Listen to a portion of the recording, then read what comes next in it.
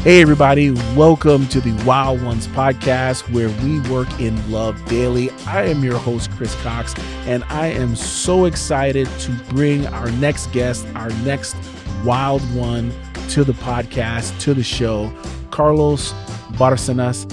He is a business owner out of Grand Island who runs the I Choose Purple business, and we're definitely going to get into why that has been named that specific name.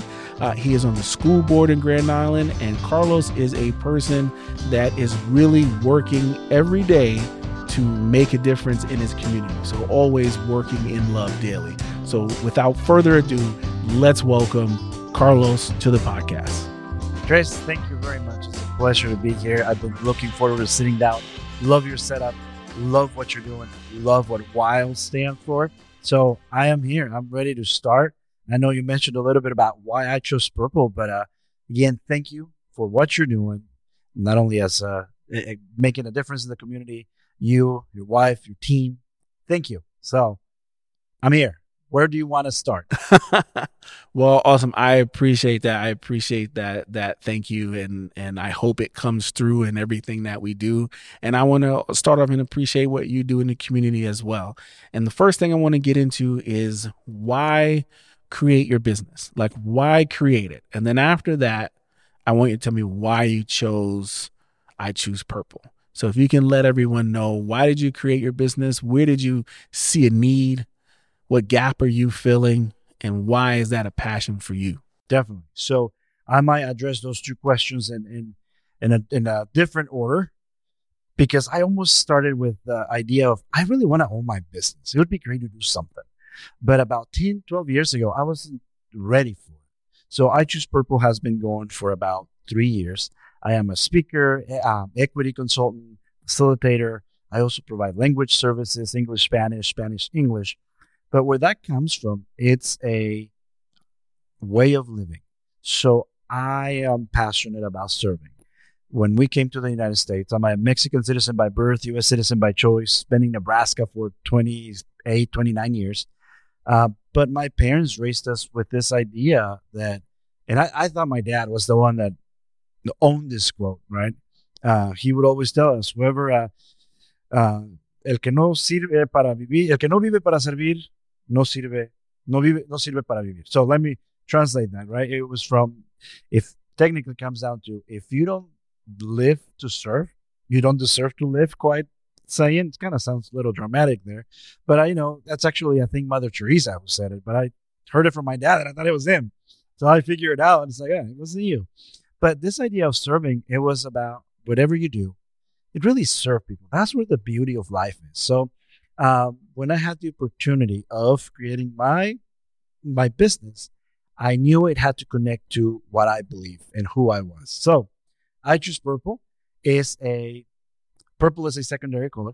You have to mix your blues and your reds. And it's not a political statement, right? But it could be. It could play into politics. But you have to be intentional into mixing your blues and your reds to get purple. Your blues and your reds are your life experiences, your likes, your dislikes, your passions, your bias. It's all these things that we have. But in order to get the best out of life, I believe that you have to compromise at times, right? And put things together. And that's where you get purple.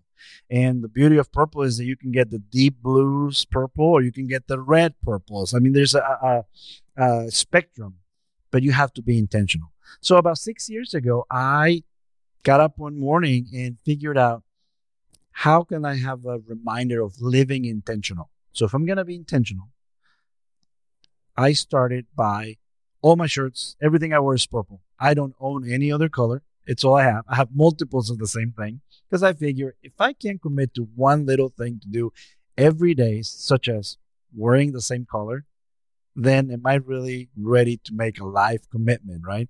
So yeah, for the last 6 years, I've been wearing the same color shirt as a reminder of living intentionally, serving others, and making a difference. So I know I'm giving you a spiel there. So let me pause there and hear your thoughts, and we'll keep talking about it. No, it's awesome. I think it's great. I think to have that mantra, to have something that you follow as an internal code, as a business owner, as a community organizer, as someone who is in the community, that is great because you are role modeling that for other people.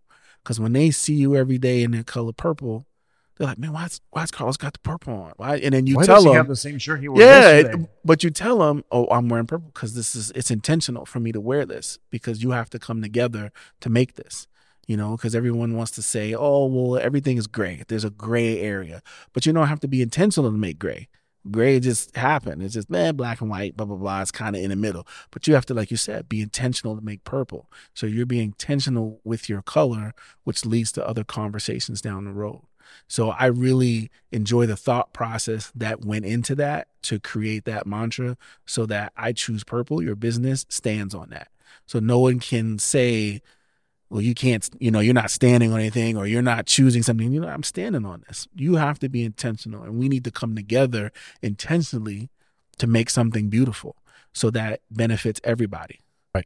And I would like to add that. So the other part of this is being an immigrant to the United States. I don't think it's a lie, not a lie. It's no secret. There we go. It's no secret that we have been going through a couple of years that have been tough for everybody, right? When I came to the United States, one of the things that I heard a lot was we were telling teachers, you have to become culturally competent because we have a growing population of immigrants. We were asking law enforcement, you have to become more culturally competent because, we have more culture. We were asking people in the medical field. So I was constantly hearing this request or ask, but I was not hearing a lot of, nobody was asking me to become culturally competent to the new culture, right? So I didn't know the language. I didn't know the culture. Went through the whole culture shock. So in the middle of this, I started realizing that there were really good people with good intentions, but it came across the wrong way. Or because of language or cultural differences, there was a misunderstanding and we could not come together. It would set topics, themes that would separate people because we were just not speaking the same language.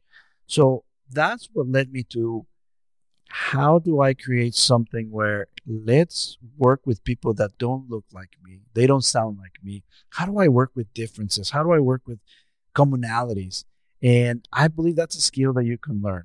So all this time that I've been here in the U.S., one night I was sitting with my wife. I'm like, here's what I want to do. It's got to have purple.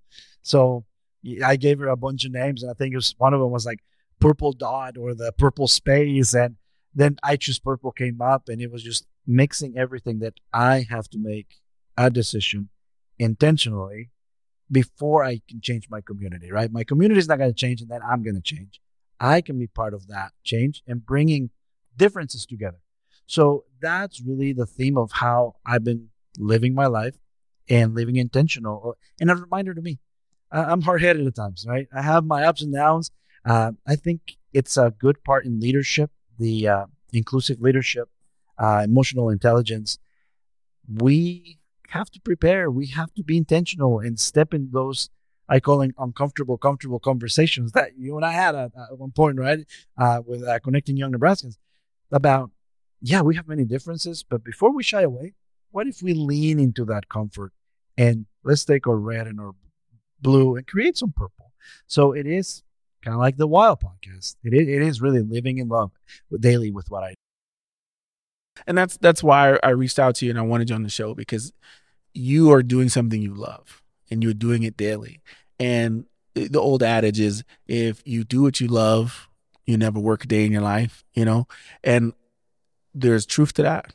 There's sometimes, even though you love it, it can be a little hard. But I will say, for me, and I'm pretty sure you'll back me up, doing what I love and being able to do this and talk to people who are making a difference in their community, who are working to bring everyone together, being able to, set up lights and do a podcast and all the little cool stuff and techie gadget stuff I like to do behind the scenes, I don't work. There may be times that it's frustrating, but it doesn't feel like work. And you can move through those frustrations so much easier and so much quicker. You can see the light at the end of the tunnel, because it just doesn't feel like work. And I'm pretty sure you feel the same way. And everyone who's out there listening, man, make some purple in your life.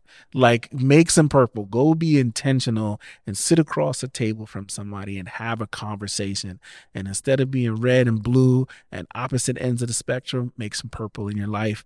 It'll make your community look a lot better. I'm telling you. I'm telling you.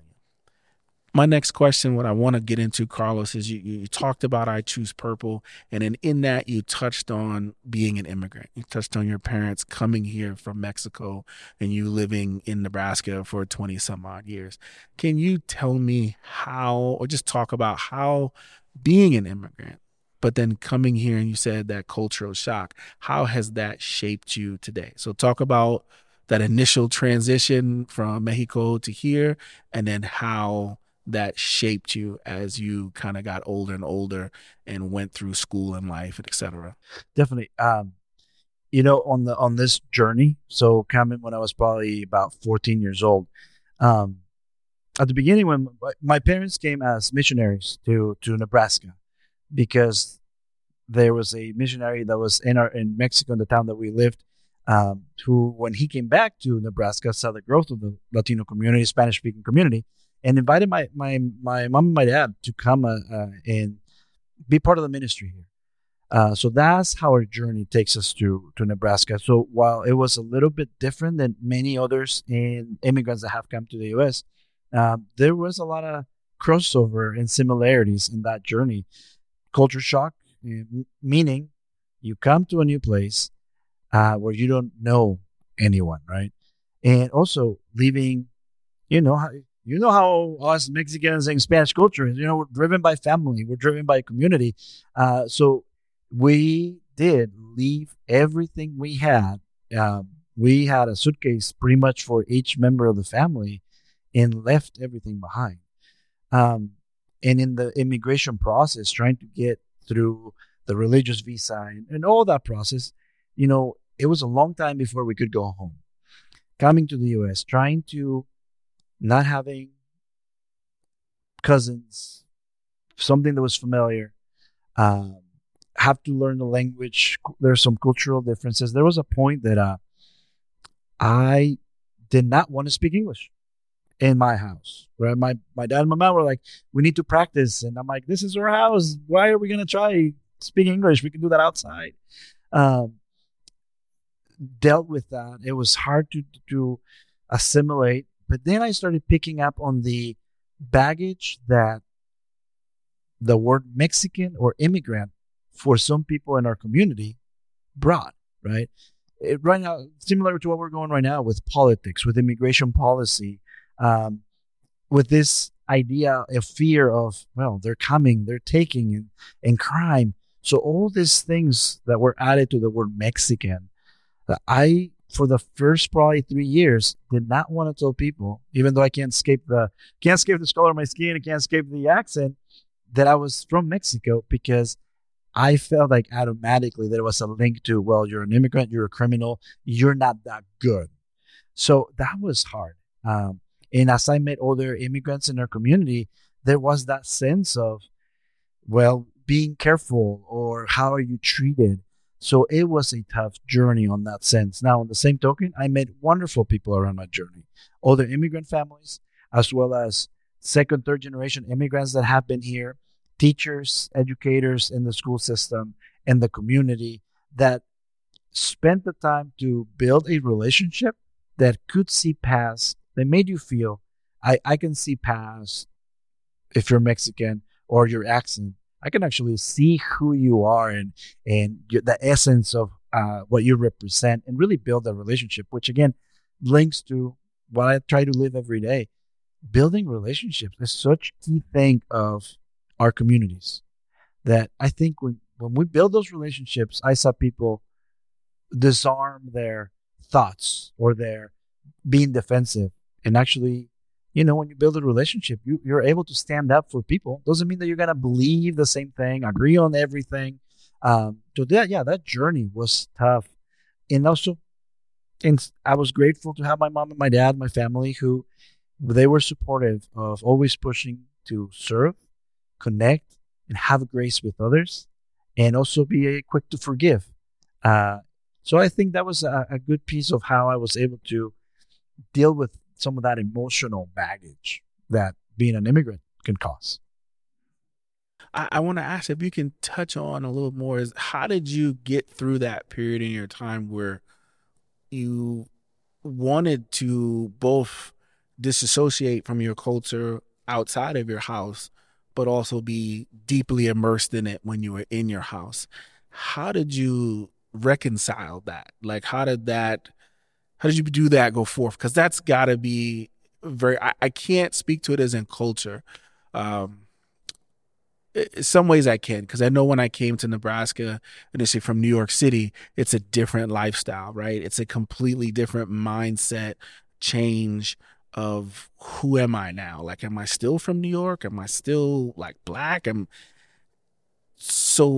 I know I couldn't act the same way or carry myself the same way I carried myself in New York City because it's a different environment. So on the outside and like on campus, I had to learn how to carry myself a different way. And when I got back into my dorm or my house, I wanted to carry myself like I used to. And it probably took up until I was like 28, 29 years old to reconcile the two sides of me. And it took a lot. It took a very special person to help me do that. Shout out to my lady. There you go. It took a very special person to do that. So I wanted to ask if you can touch on that. How are you able to reconcile that difference in personality being from inside your house to outside your house?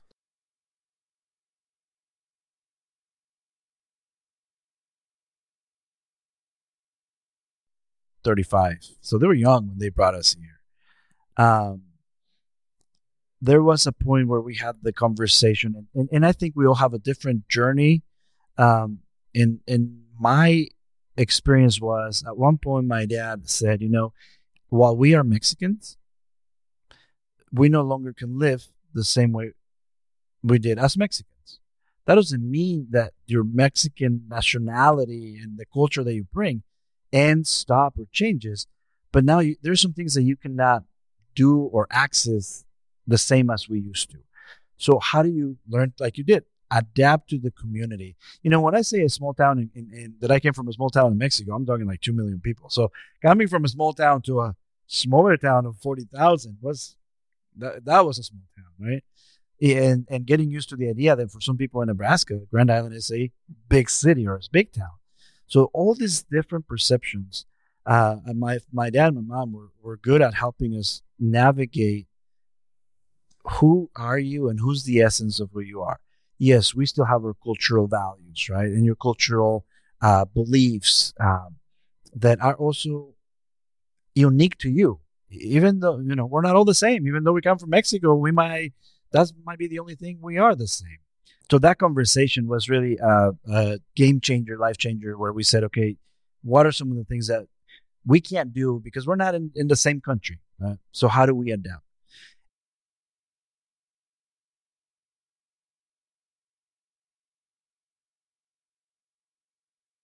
Really took me to a place where I was about 16, 17 of saying, while I'm not home, I have my home with my family. And now other immigrant families become part of that family that crosses cultural groups, language, and being, I think I'm an extrovert that has learned to be an introvert, right? I energize with people. I reach out with people. So that was a bigger driver for me as well. I wanted to be in the community with people.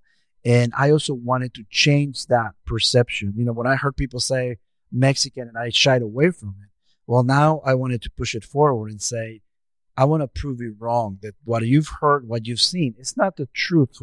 It's not who I am. So it was a process. I learned the language. And as much I try to, work on my accent, it's still there. But wanted to make sure that conversation with my parents, I might be the only Mexican some of the people in our community might touch paths with. So make a good impression. So always with the mindset of really, let's create change and get to know me. Let me get to know you. Be quick to forgive and have a lot of empathy. So it was tough. And I think I'm still going through some of that. To your point of now as I think back, I think I used some of this go along to get along, where maybe I try to be more of the Anglo local communities, right? So you had your other friends that said, "Oh, you sold out, and you just want to be one of them." Um, so some of that I'm still processing comments that I remember people saying that were borderline prejudice racist. That back then maybe I thought, "Oh, that's not how they meant it." But now, as I gotten older and looked at the situation and circumstances, I go back and I'm like, no, maybe that's exactly how they meant it. So it's been a good process. It was long. And I think there's still some things where I'm still trying to continue to grow. I don't know that you ever end. I think a lot of us as people of color, I think we go through that, especially if we have moved to a different environment. Like I said, I can't speak to the being an immigrant, but I can speak to coming from one specific environment, from a huge city to a really small town, being like the only one. And I think you're always constantly having that conversation with yourself. You're constantly evolving and growing and checking yourself and saying, no, I don't have to go along. No, I can be me. And then you start to learn who me is. And as a parent, and I know you're a parent as well, once you learn who me is, how do you pass that down to your children? And again, double-sided question here. How do you take that into the community? Because you said you speak and you consult with different businesses or companies or schools. And I'll just say overall, how do you take that message? How do you take that into the schools? How do you take that into the community? How do you take that to other businesses to help facilitate their growth?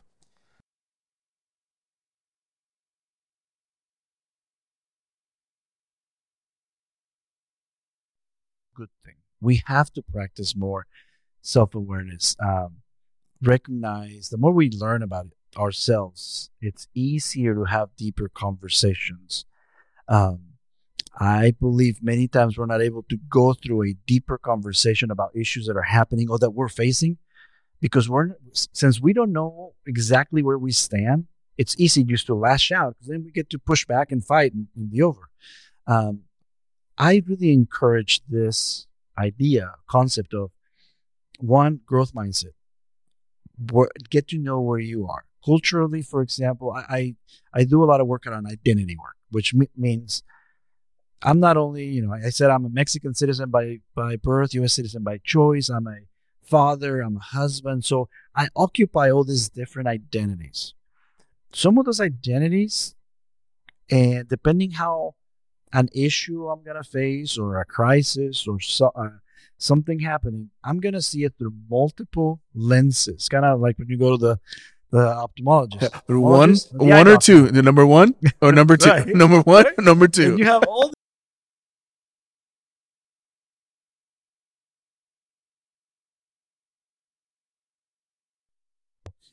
so you add all these lenses, and that's how you see it. Now, if you know what lenses are there, then you are able to then ask the question, why is this bugging me so much, right? Why do I have this gut reaction to certain, topics, issues? And you start looking at your lens and you're like, oh, it's touching on my ethnicity lens. So, but where do we stand not only on those identities, but also this external dimensions of identity, which could be your religion, your spiritual belief, your political affiliation, how much school you have. Those are things that you can change. But many times we believe them so much, we haven't stopped to question, why do I believe what I believe?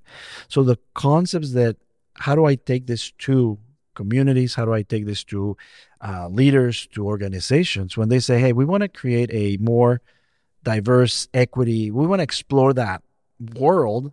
Well, I start with with who am I? I don't think you can't change a community without changing the individual. So before we get into systemic issues, before we get into how welcoming or not welcoming our community is, I invite him to explore that I piece. Understanding who we are, why we believe what we believe, helps us understand the other. Also, acceptance doesn't mean agreement. So we can have a conversation and you can tell me something and I can accept what you're telling me and completely disagree with it.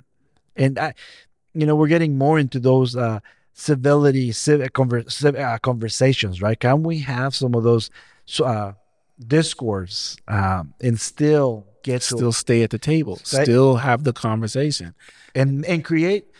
Yeah, so create an answer or we can work together on so many things and still be on opposite sides of a spectrum, right? But having that muscle or having that ability is a muscle. So how do we do that?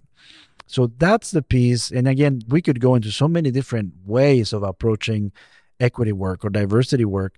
I just take it back to hopefully a foundation of before you do all these things that you want to do that are great, I want you to know yourself better and why you're going to create those changes, right? So that's one piece. You touched a little bit on like, how do I take it to my children? That has been a learning journey. And it sounds like a joke, but I have learned to approach it this way. Before having kids, and my wife is from the huge city of St. Liboire, Nebraska, right? So when we moved to Grand Island, it was a big city for her. She didn't want to move there because it was too big, and I didn't want to move to St. Liboire because it was way too small. But we have a blended family. She is born, raised in the U.S., so we've had those ethnic race talks, language talks. And before we had kids, people asked, are you going to teach them Spanish? And here's what I have learned. Or what are they going to be? Are they going to be Mexican? Are they going to be American? So my 3 Mexican friends or type of friends I have is, I have my Mexican friends that have kids and say, my kids are Mexican because they are born from us that are Mexican. I have others that say our kids are Mexican-American because they are born in the U.S., but born from Mexican parents. And I have a third group of friends that are Mexicans that say our kids are American because they were born in the U.S. When it comes to language, everybody's it's so hard. I kudos to all of you that are bilingual and are teaching your kids a second language. It's hard. But, so how do it's been a journey of my kids have picked up on certain parts of language, right? But they have also experienced daddy looks different. Like my little one, my dad is light skinned. See, and that's one of the differences. When I came from Mexico, skin color was not really an issue. So when people are like, well, why are your kids white? What is your family? I'm like, we have white people in Mexico, right? Green eyes, blue eyes. So the colorism is there. But one of the things that we've experienced, my little one was telling me the other day, Daddy, I'm going to be like you. And he was holding his mustache. I'm like, what are you talking about? He's like, I'm going to have a beard and a mustache. I'm like, oh, yeah. He's like, yeah, but the only difference is that I'm going to be black or I'm going to be white. And I'm like, and what am I? He's like, you're black. So they see that, right? They understand that. And on the inner core of, so if you get into the circle of family and processing this, one of the things that we had to process is what name do I give my children? I'm not one to pull the race card, right, at everything. Or I think that we have racism. We have those issues. But I knew that they're already going to have a Bárcenas last name, even though they're light skinned. Do I want to give them a Latino Spanish or sounding name? And that might become another barrier.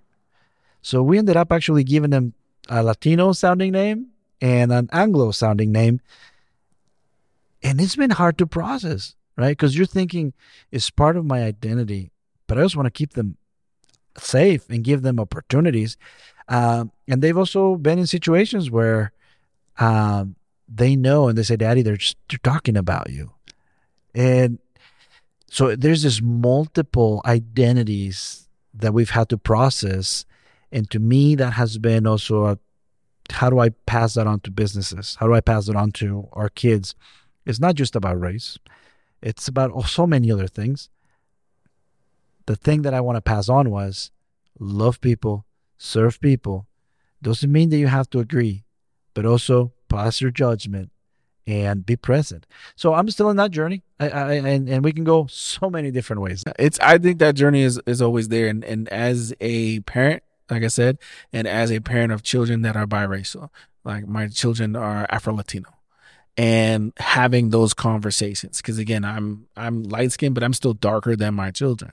And so having those conversations of raising them in this world is definitely, because I have to go step through different identities, like you said. And before I could jump into that, I really want to say how impressed or how I really enjoyed your breakdown or your analogy to going to the optometrist. I think literally talking about lenses and the lenses that we put in front of our eye, because what's the best saying? The eye is the window to the soul, right? So you knowing your soul and being able to understand what lenses are in front of you, I think is an amazing analogy. And I think that you should definitely copyright that, right? Or I'm gonna use it.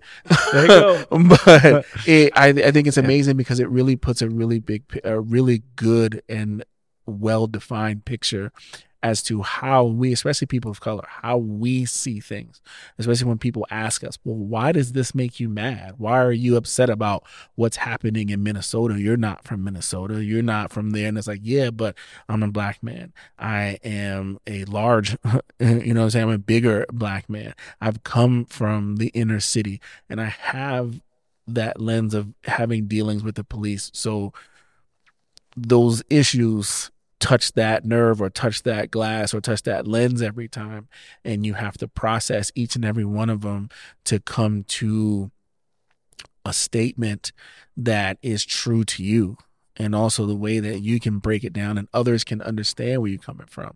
So I think that was amazing. When you were talking about it, it's like, that is probably the best I've heard someone explain that. And especially going back to when you said you got to know the eye. You got to know you. So you have to know the window to you, your soul. You have to check that, know that, have growth in yourself before you start this work. Because so many people want to say, I want to start a nonprofit, or I want to start a for-profit business, or I want to help my community. But there's still things that they're fractured inside, and they have their biases that they aren't aware of, and they step into this work, and this work exposes all your flaws, because it's going to put you in that pressure cooker. It's going to put you under the lights, literally and figuratively, and everyone is going to poke and push and prod. And if you have not at least attempted to look within, to be able to answer these questions and stand up on the stage and stand up on your word, it's going to be a very, very hard road for you. And having you come on and say this is how I've been able to do this in my community, it then stands to show why you are successful in your community, why I Choose Purple is successful, why you're working with other businesses. It's because you're like, I worked on me first, and this is what I want to do with the community. Now let's work on everyone individually in this office, because we're not a monolith. Everyone has a different opinion, and you have to be able to approach that person on that day at that hour and work with them at that time. And it's going to fluctuate as you go along. And like you said, with your friends, you have different types of friends that some say, yeah, I'm Mexican American. Some say, yeah, I'm all Mexican. And they probably all differ, like you said, on whether or not your kids should learn Spanish. And what Gladys and I have found out is, what are we comfortable with? What do we want? Because we can filter or take in what everybody says we should do and how we should raise them and how we should speak. But if we don't know our I, if we don't know us, then yeah, we're going to try to please everyone else. But we've been able to look and say, this is who we are, and this is what we're going to stand on, and this is what we're comfortable with, and we're going to move on. And so I think I just want to say kudos to that, man. That was great. I really, really enjoyed that. No, and you brought a good reminder of, in all this, especially as you step into leadership, and I think we all are at some point in leadership, but being able to be vulnerable, and exactly what you said about, those lenses could also be those experiences that you had, good or bad, right? They're going to filter, they're going to polarize what you see and what you do, and are you willing to be vulnerable to sometimes say, hey, I was wrong, right? Or where is my reaction coming out of? So it could be as simple as, I just snapped at my child for something, right? Snapped at my kid for something. Was it that big of a deal, right? Where did this come from? So it's just being willing to do that inner work, and it can be tough, but being okay with being vulnerable. And again, love what you said about what are you comfortable with, because at the end of the day, our identities, maybe as fathers or as community members, we're all going to fluctuate on, okay, what's important to us and where do we want to be, who we are. Awesome. Because that's where it is. And since we're both in the community, especially you are in the community and you are on the school board, I wanted to ask about that if you're willing to get into that. Because how do you carry your culture, all of your understanding, and you're constantly traveling that path of to understand, and then how do you bring that to the school board as well as your understanding of diversity, equity, inclusion? And you're like, okay, we have to make changes and make them in a way that doesn't come off the wrong way. How does that, or how do you use that to lead you within your time as a school board member? So when I was started at the school board, I was invited to be part of the school board. And I think we need to keep in mind, there's always the public perception, right? The outside perception, and then the perception, the inside, the outside experience of being there, and then the inside.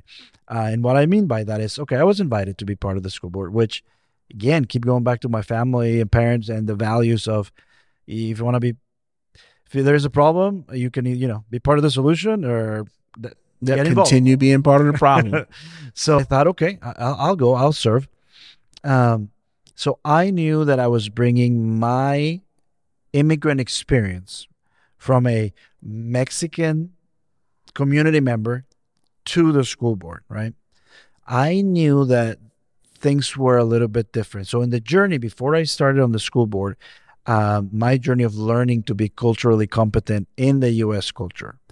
How do the agendas are different, right? We are familiar with, we get to a gathering, we want to say hi to each other, right? Shake hands. How's the family? How's the kid? Even on business in the Spanish-speaking communities, many times there is this, let's catch up, it's very social, then we get to the business side. American culture, here's the agenda, starts, ends, adjourn. If you said hi or greeted each other before that, not a big deal, right? If you did or didn't. So I knew there were some differences that I still had to navigate, and I was learn to do it. Also, I knew that while I was a representative and on the board, what my role was, and that I also not just represented the Spanish-speaking community, but also represented the Anglo community and the parents and the students on my community, on my ward. It took being intentional to approach conversations that were uncomfortable. It took people that were truly invested in students in our community and that were willing to hold space and say, we see you and we value what you have to say. So what do we do? So that's a big piece. It took me a while to learn how to work, be part of a board. So at the beginning, there was this community perception from even people that were of color and immigrant Spanish speakers, along with the Anglo community, that thought he's just the token, right? He's just there because they need a Latino in the board. A lot of us think, though, a lot of us feel that way, that we get tapped to be in these rooms, and imposter syndrome. And it's weird because it's like a full community imposter syndrome, because you yourself don't feel like you should be there. Like, why did they have me there? There's probably somebody else. And the whole community is like, well, he's not going to really get nothing done. They're not going to let him do anything. And you feel like you shouldn't be there, which is a horrible feeling, but it's something that people of color, it's something we navigate every time we get into the new room. That's something additional we have to navigate while navigating the inner workings of the room that we're in. You question like, am I really going to be heard? Like, does my answer carry, does my contribution carry value? So yeah, and then, as you go and you have some people that are I had people that were pushing and saying, hey, we need somebody in leadership positions. We're familiar with that narrative saying we need to continue to help people of color be in decision-making tables, spots, leadership positions. So, there was this happiness or, hey, we have someone there. And then months in, well, Carlos, this needs to change. And, this is happening. And you feel like, well, but I'm not responsible for that piece, right? Yeah. So understanding how the system works, because right? they when you get there, they feel like you have to answer for everyone. You are the mouthpiece for your entire culture, for your entire race, and you have to be able to answer. But why did they do this, or why did that happen? Why did those kids do this? And you have to be able to answer, be in everyone's head, and be completely omnipotent. And then also, your community wants you to get things done. We need this done. We need this. We need this. We need this. And it's like, I want to help you, but I also want to help everybody's kids because, like you said, be intentional. Reds and blues come together, make purple. If I help all of our kids, then we all can go up. Well, and that was the hardest. So even now, I've been there about 10 years now. I am very grateful of the board that we have. We have a very culturally competent board. And what I mean by that is, so many times, again, we need somebody of color at that table, right? Or we need representation, which we do. I'm not saying it's not valuable. Definitely. What I found so far with the people that we have around the school board table and the administrators and the system and the process is school boards, our school board members are willing to hold space for uncomfortable conversations about, hey, what about our Spanish-speaking students? And then, Carlos, you are familiar with some of it, right? We're not asking you to speak for everybody, but what has been your experience? And I'm not the only one that is having those conversations.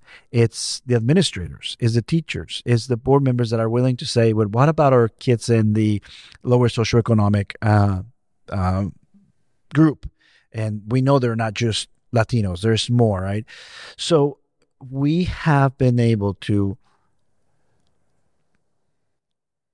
make the difference between challenging you, Chris, because what you stand for, versus challenging your ideas and your thoughts and what you're bringing to the table. So I have nothing personal against you, and having that understanding that can we truly have a tough conversation where we know it's in the best interest for our students, but I know what I'm bringing to the table. Now, I'm not being asked to be the expert on everything. We're there to, we have two responsibilities. We hire and fire the superintendent. We overlook, policy, and we're part of that. One thing that many people don't know still is that we are part of, we have about, in Grand Island, 21, 22 standing committees. We're all 7 or 9 school board members are part of at least 3. So we are putting in anywhere from 15 to 30 hours a month in school board work. We're having a lot of these conversations.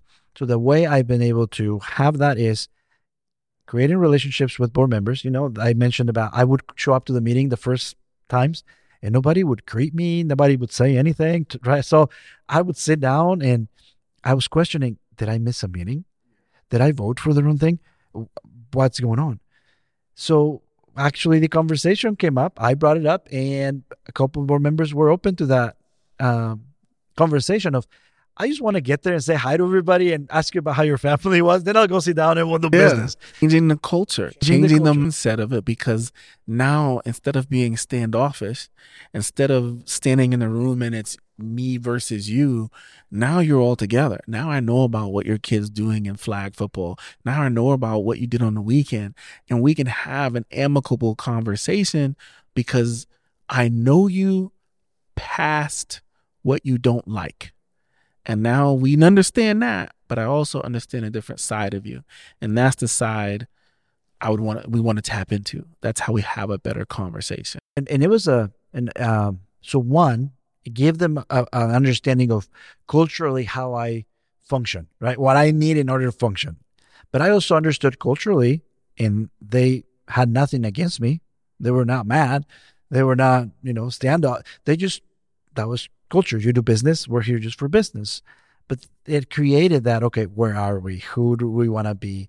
And to the point that when families come to the school board meetings that are Latino, I know they feel the same way. So when I'm out, from the board horseshoe that we call, even though I'm at the front, I will speak to the parents in Spanish, and nobody in the board will say, well, what did you say? They're just glad that, hey, I made a connection with the parent, because we want to do everything we can to connect with them, right? And we do offer, when we know there's more families coming in, translating or interpreting services. So the way I have brought in my experience is be able to look at all my lenses, but also understand how the other works and how systems work. And to remember that it really takes all of us. And as we were getting set up, we're talking about many times people want quick answers to complex systems, right? That does not work. So why are we not getting involved? Carlos, why are you not changing this? Well, I have no power as a board member as one. We have power as 9. So there's a system.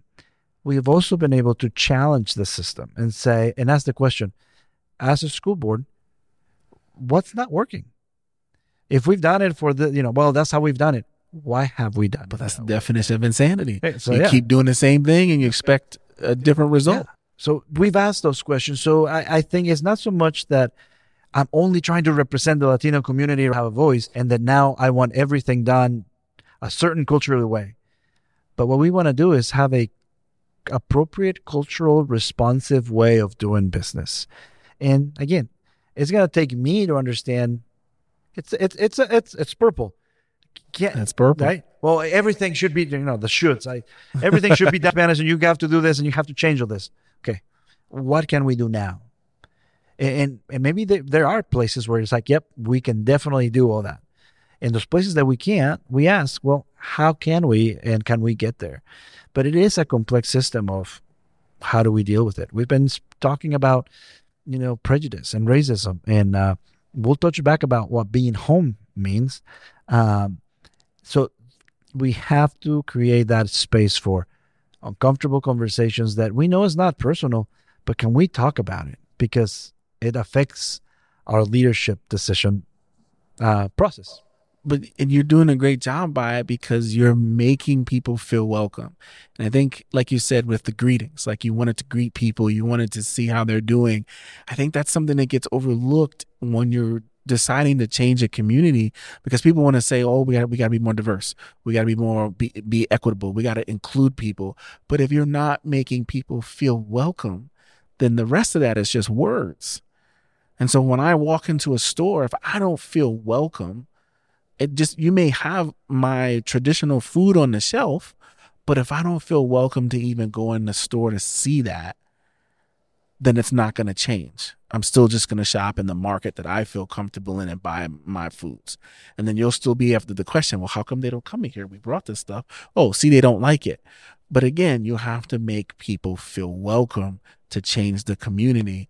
And that's what you're doing. Because when I listen to you, it seems like you're doing your best, whether in your volunteer time on the school board and in the subcommittees, or whether it is in your business and I Choose Purple, you're trying to make people feel welcome, number one, or teach them how to welcome others, number two, and then teach them how to reconcile themselves and to be able to move forward with all of that, and to be able to do that and recognize that those are necessary. So I have to applaud your work. You got to get the kudos, because that's the reason why the Wild Ones exist, is to give people like yourself who are in the community working in Love Daily, going to those meetings after your job, or after, your kids have a sporting event or a school event, and you're making the time to be intentional in that, and you're doing that, and it may get hard or may get frustrating, but it's still what you love to do, and you're still doing that. And that is awesome. And you want more people to be purple. And I want to not end, but I want to ask one question, is because you're talking about being intentional with, being a leader and leadership and where that lies. I wanted to ask what you're doing for the following generation, like whether it is with I Choose Purple or whether it is within your volunteer work or just in the community. What is something that you're doing or you think needs to be done with the next generation to have viable candidates to replace you, to do what you're doing and take it to the next level? It takes all of us. And I think we have to break it down to where are we wanting to make an impact. And going back to what you were saying about, doing what you love every day, you don't really have to work, right? Because you love it. But loving something doesn't mean that it's not going to be hard or that you're going to have to face barriers or issues. I am grateful. I think what I'm doing is I'm following on these footsteps of others that put into my life, right? That I was able to say, I'll be coachable, I'll be teachable if you're there, right? And they helped me through this journey. There are great people in our communities. The biggest impact right now that I hope is where we can make, we can make a difference. Because it's not just me. It's really the people that I'm coming in contact with that are willing to sit down and model and stepping into the unknown. Maybe, I don't know. Being able to create a spaces for you want to be a mentor, and not officially, right? There are people in our community that are just watching us, and I've had I'm getting to that point where I'm just like, younger kids are in their 30s and 20s, right? It's no more, oh, they're younger and they're in their teens. No, they come up and it's like, really would like to do what you're doing, or I appreciate, or they will ask, hey, I'm in this situation as a young man of color, and I want to pursue this position. What can I do? So modeling that relationships are key. Build relationships. Know who you are, and that we are all in this together. And there are times where no one will step up, so it's you. And there's times that you are allowed to say, I'm done. I'm tired. It's been hard. I think I've been finding myself at that point multiple times where I've questioned, do I have to, right? Is it me? Or how can I bring somebody with me? That it is going to be tough, and that we're not going to agree on everything. That there's times there are people that are bad people, prejudice that exists, right? People that push your buttons, but then and intentionally push them. There you go, and they have a malice right through it. Yes, because I also haven't encountered people that truly are questioning not me and my identities and who I am, but they're questioning something different, and they're curious about it. Mm-hmm. And some of them are curious and it comes across okay. And some of them are curious and you're like, that came out really bad, right? Let me explain why that was bad and let's reframe it, and I will go ahead and answer this question for you. And I've had people call me out too. And when I've worked with not only different ethnicities, but as I've worked with people in the LGBT community, people that have different values in spirituality, for example, I truly want to understand what's important to you. And there might be times that we need to work together. We need to have more of those conversations. I think social media has taken away the ability to question someone without making it a black and white. Oh, you didn't do this, so you must support this. Oh, you didn't do that, you must be this. Well, and also, how do we focus on our circles of influence and affluence? At the end of the day, there is a small circle around me that I can have some influence and affluence. So what I want people to think when they see me is I want them to think purple. And I want them to know that my tagline, or I'm still working on it, but only I just want to put life, I want to breathe life into people's hearts and missions so they can pursue what they want to do. I want to love people where they are, because love people where they are to me is so important, because it acknowledges that wherever someone is, they've had a journey different than yours, maybe easier, maybe harder. But if we don't start by loving them where they are, how can we take them anywhere else if we're going to push back, or we're going to feel that we're being pushed back? I've realized that maybe politics, when it comes to like governments, senator, mayor, maybe that's not my thing. There's other people that have better skills, right? I'm not prepared for that. But I think you do. You're made, like when you said you want to breathe life into people, and we talked about building that leadership and people looking at you. Because again, and I say this so many times, I think it makes people sick. Representation matters. Seeing someone that looks like you, talks like you, walks like you, eats like you, whatever it is, seeing someone and seeing what they do. Representation matters in a positive way and a negative way.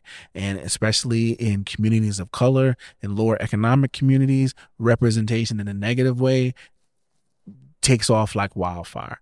But you being out there, intentionally wearing purple, being on the school board, having your business that's working with other businesses to make sure they're diverse, making sure they have equitable practices, making sure they're including the entire community, making people feel welcome, that is bringing kids along. And doing that and adding a social media piece, because kids are on social media. I'm on TikTok. I gotta be on there. But adding that and like you said, meeting them where they're at and bringing that message to them and breathing life into their dreams. You don't got to do exactly what I'm doing. It doesn't have to be purple. It could be yellow. It could be whatever color. But let's get your dreams out there. Let's take flight. Know that you can do it because I did it. Yeah, no, I definitely. I think that representation piece. Who do we look up to? And we are all representing our community. I was listening to one of the Sharks, Damon. I went to see him with my wife, and he goes through his points of, here are my 5 points. And one of them was that you're always pitching yourself, right? So if there's something that I'm trying to live and drive and encourage young people to, is everything you're putting out there, you're pitching yourself. So what's your brand? Who are you? Whatever you put out there, you can't just say, well, that was something out. No, it's you. You're pitching yourself 24/7. And back then, like our dads, would steal it. You wouldn't know. First impressions matter. You have to make a good first impression. Stand up straight.